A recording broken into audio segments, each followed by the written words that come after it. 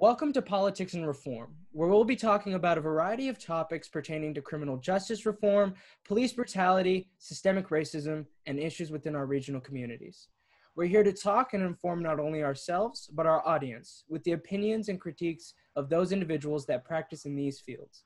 Today, we're here with Rachel Marshall, the Director of Communications and Policy Advisor in the San Francisco District Attorney's Office and a champion of progressive politics in the Bay Area. Rachel, it's great to talk with you today. It's so nice to be here. Thank you so much for having me. And I apologize again. There's a school next door and they're playing some Michael Jackson. And if there's some background noise, that's what it is. So I apologize. No problem. In the world of COVID, I mean, I'll accept anything at this point. We're all working from home and dealing with all that entails. So you may have an appearance from my dog as well. So I apologize. It's all good. It's all good. So without further ado, let's get started with the first question. Sure. So Rachel, tell the audience a little bit about yourself and your activism. How did you get involved in politics and justice and law? Yeah, so I have been involved in social justice issues since almost as much as I can remember. From a young age, I started a Save the Earth Club at age 10 years old and became a vegetarian. So I was always looking for ways to make an impact. I'm still a vegetarian, many, many more years, more than I'll admit later. Right. So I also grew up though, particularly focused on criminal justice because I have a father who had been very involved in criminal defense issues and was working to combat wrongful convictions and the death penalty in Illinois, which is where I grew up in Chicago. And there was a systemic problem with wrongful convictions, specifically on death row. So my father had some high profile cases and I was very much aware of those at a really young age. So I became very aware of systemic problems that can lead to real injustice. And for when I was around your age, I really wanted to go into journalism and I loved writing. And I thought that was for sure what I was going to do. And then I went to college and was very involved in politics and in protesting and social justice issues more generally. A lot of feminist issues were really my focus then, and civil rights issues more broadly. And that led me into teaching. And I was a teacher in the Bronx outside in New York. And I was really, really once again drawn to criminal justice issues because I would have students who would have something going on in their lives that was clearly about the criminal legal system. And I wanted to fight for them. And one student in particular didn't show up to school one year. And I kept asking his friends, where's this guy? Like, he's one of my favorite students. And everyone kept kind of making different excuses for where he was. And then finally someone said, look, he's in jail. He took the rap for something he didn't do. And I just remember feeling so angry that I couldn't do more, couldn't find out more. And so that led me pretty directly into law school where I became a public defender, after which I became a public defender. And I was a public defender in Alameda County for 8 years. I did all sorts of different kinds of work there, ranging from misdemeanors to felony trials to juvenile work was my last assignment right before I came. And then was very, very involved in politics all the while at the same time. I was writing a lot about some of the systemic problems and speaking out about some of the systemic problems that I saw as a public defender and the institutional barriers and the discrimination that I saw my clients facing every day. And then aside from that, I was also really interested in politics more broadly, like yourself. I did a lot of campaign work for mostly national elections. And so when DA Boudin got elected, it sort of led me to do something I never thought I'd do, which is to work for a prosecutor. And we're really doing things very differently in San Francisco. And I joke that it in some ways combines every single interest that I've always had of my interest in politics, my interest in social justice, criminal justice, as well as journalism. So it's kind of in many ways a perfect job for me. Right. I think the only thing that I don't agree with what you said is I can never become a vegetarian. There you go. I don't know. But the rest of it, I think it's very on point. I'll tell my 10-year-old self if you want and try to convince you. But now I'm a little bit less preachy about that. Yeah. But you kind of got into my next question, which is kind of describe the current state of the criminal justice system in San Francisco. Sure. And maybe talk about some of your accomplishments with DA Boudin, because I think that's really important for the viewers to know. Yeah, so, it's hard to talk about anything these days without talking about COVID-19 and the pandemic's effect on pretty much life as we know it. And that certainly applies to the criminal justice system as well, because obviously when COVID first started spreading, we were very concerned. We still are very concerned about the jail and not wanting there to be, as D.A. Boudin often describes it, an epidemic within the pandemic. And also the courts came to a close for a significant amount of time, and there still is a lot of backlog and a lot of changes that have resulted in delaying cases where we can, nonviolent cases, things like that. So it is, the criminal justice system, like the rest of the world, I think is in an unusual space right now. But putting that aside, there have been some tremendous changes under D.A. Boudin's leadership in the past few months alone.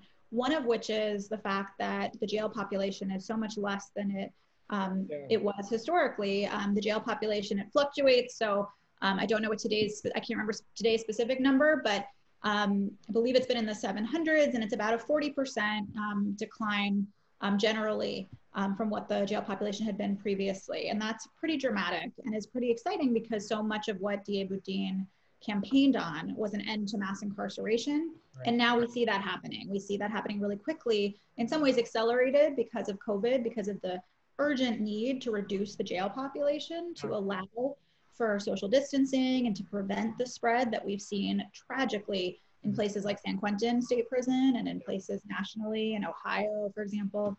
Even in Santa Rita Jail? Even in Santa Rita Jail, of course. Yeah. More recently, Santa Rita Jail as well, which is awful and heartbreaking. And I'm sure some of my former clients are I know there still. So I think that's a huge piece of what has been happening is the decarceration in San Francisco, which is great to see. Obviously not great to see that, the cause in part is because of such a tragic situation, but it is inspiring to see the way that D.A. Boudin and others in the justice community have responded so quickly in San Francisco to hopefully, fingers crossed, continue to avoid some of what we've seen replicated elsewhere in terms of the spread. But some of the other bigger changes involve, the other big thing that's happened in 2020, of course, has been the rise of protests in response to the murder of George Floyd. And that led, and this is what's been so exciting to me because I started working for D.A. Boudin during the pandemic. So my job has been very much, I started in April. So the decarceration was starting before I got here, but the George Floyd responses have all been while I was here. And so I had the opportunity to work on a lot of them. And it's been very exciting to see how quickly D.A. Boudin has pushed into action a lot of really significant police reforms. Things like calling for police unions to not have the power to influence prosecutors by giving their money. And I can talk about that more at length. Things like saying that we will not prosecute cases where someone is accused of resisting a police officer or anything involving, the credibility of an officer specifically, unless we've reviewed the body camera footage, unless we've made sure that it's not a cover-up for some other kind of charge. Things like making sure that we're protecting victims of police violence by making sure that they can get compensation. So if someone, loses a loved one or is severely injured by a police officer who uses excessive force, we want to make sure that that person is entitled to victims' compensation like any other crime victim would. So it's, those are just a sample of some of the reforms that D.A. Boudin has implemented in regards to police accountability. But the other big one that I hope we'll get to discuss, and I can absolutely not take any credit for this aside from the fact that I was cheering from the sidelines because I was not working for him yet, is the elimination of bail, which I know we'll get to, but is, okay, I'll hold off on that, but it's just such a triumph and is such an exciting thing that's happened. So I guess I will say in summary that the state of criminal justice in San Francisco is rapidly changing, and there's a lot more justice that we're pushing for every day. But of course, at the same time, there is this devastating pandemic and there's a lot more work to be done. So I hesitate to, I'm not trying to proclaim that we are done with the fight in any sense of the word, or to deny how scary it is for those who are incarcerated right now in this crisis. Right. And if you ever feel like it, you're always welcome to come back to Alameda County. I think that'd be great. We could really use some support over here as well. Both you and District Attorney Boudin have spoken and advocated for bail reform, and it ultimately led to the stopping of cash bail in San Francisco very recently. And so my question is, what are the next steps to ending the gross inequities against individuals, especially in a low socioeconomic status and, the minority and African-American classes? Yeah, I think there's so much to do there. It's such a good question. And before we jump into it more generally, sorry, the dog is being a little demanding. Oh, good. Before we get into all that, I just want to note that the DA has implemented a policy where no one in the office and his office can ask for a bail to be imposed. So in other words, a prosecutor cannot say, I'm asking for this person to be held unless they can post $85,000 bail. It's either we're asking them to be held because we think the public safety concerns are it, or we're saying no. But unfortunately, there are still judges who at times will say, I'm going to set bail anyway, despite the fact that the DA is not asking for it. So, so we need judges to go along with our elimination of bail. But I also think there's so many ways in which our system discriminates, particularly against people of color and the poor. To talk about the financial piece for a second, there's still so many other harms that the system does financially. The fines and fees in our system are outrageous. I think one of the things that doesn't get talked about a lot too is some of the fines that are associated with things like having a car, not even fines, but just costs of having a car, DMV registration, and how a lot of times if you miss some of those fees, how they add up and they can lead to your license being suspended and all sorts of problems that are really just related to poverty. But I think the bigger question that affects both low-income communities and communities of color is the over-policing. I think that that is a huge change that needs to happen, because not only is it a fundamental loss of dignity to feel like you are in a community where the police are infringing on your privacy, where they are assuming that you are a criminal just from going to your house at night or leaving your house at night, but also it leads to higher rates of arrests and convictions, and not because people in those communities are committing more crimes, but just because the over-policing that happens there. And then of course that leads a cycle that the criminal justice system so often does, whereby people are getting convictions, which then makes it hard for them to get a job, and then they're stigmatized, and then that creates all sorts of other issues that can sometimes make the public less safe, because now someone may not have an option other than to turn to criminal behavior sometimes in order to provide food for their family. So there's all sorts of complicated issues that are often cyclical in terms of over-policing and in terms of the way that the system treats communities of color, and particularly low-income communities. Sorry, there's so much noise out there. It's all good. I don't mind a little Michael Jackson these days. I can't even tell if it's Michael Jackson anymore, but it's loud, whatever it is. Right. But I think I agree with you. In my brief conversation with DA Boudin, I asked him a question about one of the things he said in his inauguration speech about grasping, radical ideas at the root. And I think that both, those criminal justice advocates, I think they need to focus on, well, what is the root reason? If I were to fundamentally lay down the reasons for incarceration or the reasons for mass incarceration and what alternatives are offered, I think I need to go to the pure reasoning and target that. And it's a matter, like you said, there's a lot to be done. And it's one step at a time, especially in a sclerotic bureaucracy that I'm sure you face on a daily basis. But my next question, I think, is more prevalent to nowadays, which is in your podcast, Chasing Justice, which I will plug down below for those of my viewers that are interested, because I think they should take a listen at it. And it's a good time to take a listen because we just took our first season break, so it's time to catch up on all those episodes. Right. She's subtly marketing, by the way. Not so subtly. But you once described protests as, quote, memorable and equally futile. And with the not protests generally, a specific protest. Just right. And with the recent protests regarding, Black Lives Matter and that entire movement, including defund the police, how do we as people, activists, or in your case, lawyers, continue to search for this justice and transcend it? Yeah, so I think the comment I was making, if I remember correctly, was referring to DA Boudin and I were talking about some of our memories of protests before Black Lives Matter. And I think I was telling a story of protesting outside of George W. Bush's inauguration when I was, I won't say my age, but when I was quite young, when I was in college. And I was joking about how it was futile. And I think he was talking about Iraq War protests, and we were talking about how they were equally futile. And I said that sort of playfully, but the truth is I don't really believe that any protest is futile. I think that there's a value and a beauty in protest. And indeed, much of what I did as a public defender, frankly, felt like it was protest. There are times when I'm in a courtroom and I'm standing up for someone and I'm protesting the injustice of the system a lot of the times, as I'm trying to represent that person. So I would never try to diminish the significance of protests. And I think the Black Lives Matter movement in particular stands out as how powerful protests can be in affecting change. And I think the protests in response to George Floyd's murder in particular, where millions of people filled with righteous rage are flooding the streets, demanding change and really having America reckon with its real racist white supremacy culture in a way that I've never seen. And I know people who are far older than I am have said they've never seen. And Right. both Angela, I'm not going to just quote the podcast, I promise, but Angela Davison in her episode mentioned that she'd never seen a moment like this, including in the civil rights movement of the 60s.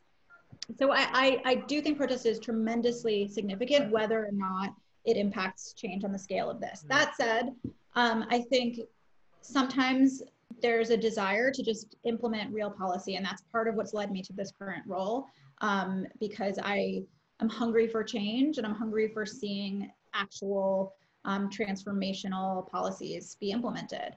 And so that's what's been so exciting about working for DA Boudin, because as lawyers and at some level as policymakers, now that we're in this role, we really can say, here are the systemic problems that we observe, and now how do we fix them? Mm-hmm.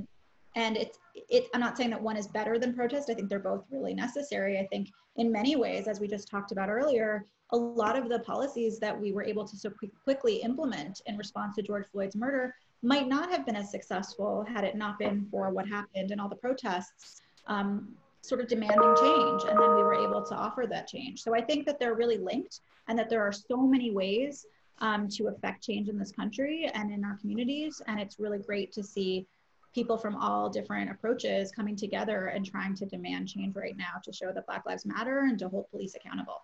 Right. And I think the reasons that I asked that question specifically is because, well, I kind of wanted to know, there's a difference between performative activism, which I see a lot, especially in my generation, and in that cycle of just, kind of glamour and gaudiness that people try to depict. I think individuals have to realize that it goes way beyond just protesting.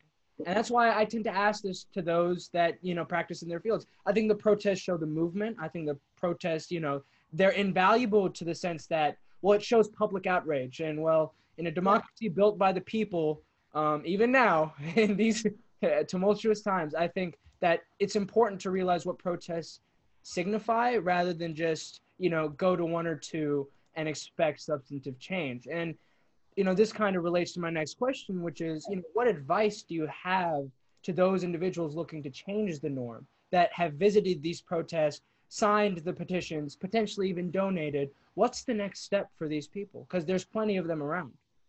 I think that's a really great question. And I think step one is, and this is, this may sound like I'm dodging the question, but it's not, is to continue that protest. Because I think what tends to happen is that a lot of times we see in this country, I don't know if you watched the DNC last night, but I think it was Eric Garner's mother who said something to the effect of, don't stop, keep the pressure on, because what often happens is that we see this surge of, interest and passion and fury after something tragic happens, and then it dies down and there's no pressure on politicians to make those changes anymore.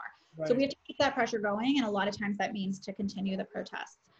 The other thing I would say is get involved in local politics. You are a great model of this. But not just local, state, and federal as well, but really get involved and know the legislation that's up, know the politics, know the players, and then do things like call in. I mean, we just had last week, and I was so inspired by this, our ethics proposal with several other district attorneys, where we're calling on the California State Bar to say, hey, prosecutors, you can't be running for office and taking money from police unions when we know that you're going to be investigating those officers who are members of those unions for use of force cases. That's a conflict of interest. And we had members of the public, including students, calling in and saying, hey, here's how this issue impacts me. Here's what I want. And that's a way that we can hold politicians accountable and make sure that legislative change is happening and that protesters can take it another step. But I the biggest thing I'd say is just don't stop being vocal, get the word out, organize people have those hard conversations sometimes that can feel like you're just affecting one person. But if each one of those people that you talk to has those conversations with hundreds of other people over the course of their lives, you really can have a huge reach. So I think we have to keep the pressure on, but I also really encourage young people to get involved, learn more, learn how to really affect systemic change by putting pressure on politicians.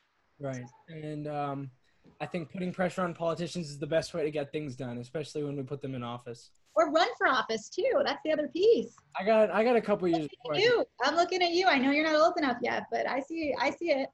Well, you can sign me a donation in a couple of years. How about that? There we go. But moving on to my next question. Hypothetically, let's just say I gave you God's hand. I don't want to assume you believe in a specific religion, but in this case, I gave you all the power in the world, your omnipotence, and you could change any law, any procedure, any rule regarding criminal justice reform, mass incarceration, police accountability. And I would ask, what would you do? What key areas would you focus on? Would it be broad or would it be specific? Would it be philosophical or would it be to the nuance? Yeah, I think it would be all of the above. I mean, one of the issues that has always mattered to me the most, and which makes me so proud to work for DA Boudin, is the issue of bail. When I was a public defender, just seeing clients who were stuck in jail because, here's one example, a woman I represented once who was in custody, I believe, for over 30 days, if I remember correctly, for stealing a few slices of pizza from a Mountain Mike's pizzeria. Not even good quality pizza, I might say. But it was really tragic, and she suffered with mental illness. And the idea that our system said it's acceptable to put you in jail over that $4 slice of pizza or whatever it was really disgusting to me. And just because she was too poor to post bail. And I think I saw that on more serious cases, of course, too, where people's lives are upended simply because of their poverty. And then you see someone charged with a very serious crime and able to post bail simply because they come from money, not because they are any less of a risk to public safety. In fact, a lot of times they're more of a risk when they have those financial means to escape. So I think bail reform, which I'm so proud of DA Boudin for his work in San Francisco, needs to be broader, needs to be national. The US is one of only 2 countries in the world, the other being the Philippines, that uses cash bail to begin with. So we need that to be eradicated altogether. But the other thing that always stands out to me, and it's kind of a broad answer, but it really applies in a lot of narrow ways, is sentencing reform. Because I think one of the things that is really lost on most people, and this is really California that I know about the most, but it's certainly true nationally as well as federally, is we just have these crazily harsh sentences in this country where we end up sending people away for far too long for things that are not that serious, or for things that are serious, but give no opportunity for rehabilitation, or for the fact that someone might be a very different person at age 19 from when they're 40 years old. And the idea that we've already given up on that person, and we've given up on so many people by saying you're going to do 20 years, 30 years, life, whatever it is. I think that that encompasses so much of the justice of the criminal justice system, is how much time that either people are facing so that it leads them to plead guilty, or how much time they're actually doing. So I think if you combine those two things, you combine the criminalization of poverty and the ways in which bail pressures people who are innocent to plead guilty just to get out of jail, and you also combine that with the harsh sentences that make people afraid to fight their cases, or when they lose their cases, just basically can oftentimes lead to their lives just being destroyed, just being over as a result of what happened, without really any opportunity for change. I think that's a huge part of what is wrong with our criminal legal system in this country. Yeah, no, I agree.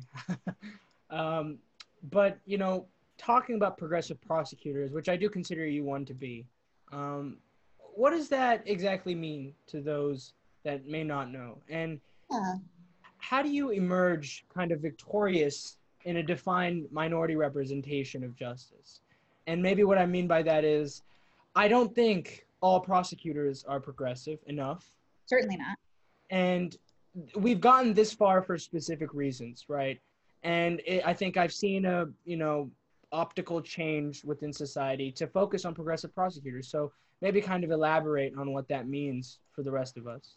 Absolutely. I've had this debate with with DA Boudin before, because he often quotes Tiffany Caban, who says that being a progressive prosecutor means being a decarceral prosecutor, meaning really focusing on not contributing to mass incarceration and reducing it and combating it actively. And I think it's broader than that, as I've said to him, because I think it has to encompass fighting the racism in our system. And it has to include police accountability. It has to include, the criminalization of poverty, which is, of course, a lot of these issues are linked to mass incarceration. But I think being a progressive prosecutor means focusing on the root causes of crime, really not falling into fear mongering and traps or cliches around what public safety means, and really trying to focus on the humanity of everybody in the system. So a lot of times traditionally prosecutors have only focused on the victims, and that's certainly a piece and an important piece. And although I will say a lot of times even traditional prosecutors haven't really done that. They've tokenized victims. They've exploited them to assist them in getting convictions, but haven't actually honored what they're seeking, whether they might want restorative justice and an opportunity to really feel whole again and have that kind of justice. But certainly traditional prosecutors have cared very little about the person who commits an offense and really thinking about how do we address that person's needs, not just because we have compassion for that person as we should, but also because we recognize that that makes everyone safer in the long run. Because if we actually get to the heart of the matter and we address the systemic problem, we can ensure that that person doesn't cycle through the system again when the problem is never fixed, and when instead we send them oftentimes to prison or to some form of incarceration where they come out with less opportunity, less skill, less education, more destabilized, oftentimes losing housing, losing any stability in their lives, right, which of course makes people much more likely to reoffend. So I think being a progressive prosecutor means coming at the system from a very, very different goal and from a very, very different perspective and idea about how to achieve justice. And it is something that, as you said, most prosecutors are not. And we also have to be very careful about, now that it's a very trendy term, not just allowing people to adopt that label. Superficially. Exactly. You were talking before about sort of tokenizing or sort of, using empty phrases. And I agree with you that that can often happen when something's in vogue. I never thought I'd say that prosecutors are in vogue. I certainly didn't want to be a prosecutor until very recently for DA Boudin specifically, but I think we have to make sure that we're holding our progressive prosecutors' feet to the fire to make sure that they are actually doing the work, actually promoting justice, and actually, doing the kinds of things that we've seen DA Boudin already do so quickly. And there are other models across the country, but we need to continue to make sure that people running under that platform are really doing the same and are really advancing our common goals. Right. And kind of similarly, I would like to ask, progressive politics, progressive prosecutors, and especially now activism has been dubbed kind of radicalism by a certain majority of people, whether it be, nationally, federally, or even at a local or state level. There is, dire polarization that ultimately impacts cities, counties, states, and our country, of course. And I would like to know, is radicalism the answer to reforming the criminal justice system? And, what do you think merits a true change in the system ingrained in the American justice system? Yeah. Well, I think true change comes from, like I said, from coming at it from completely different perspectives and bringing in new voices, right, bringing in people who are directly impacted by the system and who have experience in the system, whether that means formerly incarcerated public defenders or former public defenders like me and DA Boudin, and people who come at it from a variety of angles. But I also think that, I guess I reject the idea that, progressive prosecution is radicalism. In many ways it's not, in the sense that, you are working inside the system, right? I'm working for the government. My badge says I'm an assistant district attorney. And so we have a radical approach to it, and we're radically trying to transform the system. But in many ways, we're also doing the things that all prosecutors try to do, like promote public safety, protect victims. We're just coming at it from a way that's actually focused on those things, as opposed to just approaching them and thinking about them in a same old tired way that wasn't really serving anyone, certainly wasn't serving actual public safety. So I also want to remind everyone that what's radical in one place is very different from somewhere else. So things that DA Boudin can do in San Francisco are maybe not things that someone in a rural county can do, or that a population is necessarily looking for. It may be radical in another jurisdiction just to say, I'm against the death penalty, which is something that hasn't been radical in San Francisco for quite some time. So I guess I hesitate to use that term. I do think that we need people on every side of this fight. So I don't think that the answer to criminal justice reform is solely progressive prosecutors. I don't think that I think we need judges who are approaching things differently. I think we continue to need great public defenders to ensure that defendants are getting their fair day in court and are getting someone who's really fighting for them. We do. Sorry. And are funded, I'd like to say. Exactly. We do absolutely need progressive prosecutors. And I think the reason why I am working on this side right now is because the fact of the matter is that, as you alluded to by saying the funding, prosecutors have so much disproportionate power in the system. So what is, I guess, is radical is the idea to use that power in a way to promote justice in a really different way. And that is something that I hope we see more of in this country. I think we are seeing more of it. And I hope that people like you and the public continue to make demands and look for more progressive prosecutors so we can make sure that the system works for all of us. Of course. And, you know, I definitely agree. I think radicalism needs to be redefined in the traditional stereotype. And I think, you know, taking into account politicians that have certain ideals need to be properly discussed. And I'll leave it at that. I'd like to thank you for joining me on this YouTube channel, and thank DA Boudin for giving me his time. I really appreciate what you guys do in San Francisco. Like I said, you're always welcome back in Alameda County. We need as much as we can get, and I'll definitely be following your podcast in season 2. Well, we're so excited to have people like you and your listeners who care about criminal justice from, you know, maybe earlier than most people do, and some people never get there. And we're really eager for ideas. Like I said, we're doing some amazing things in San Francisco, but there's lots more for us to do, lots more change that needs to happen. So I really welcome input from you, and I'm really appreciative of your time as well. And if you're ever looking for an internship, we are taking applications. So we'd love to have you. I'll definitely reach out when I need it. First, I got to help a couple other people win. I know you have your hands tied with all your campaigns, but. Yeah, definitely. Well, thank you. And I'll definitely be sharing this with you, and hopefully I think you'll be doing the same. Okay, wonderful. Thank you so much. All right. Have a great day. You too. Take care. Bye-bye.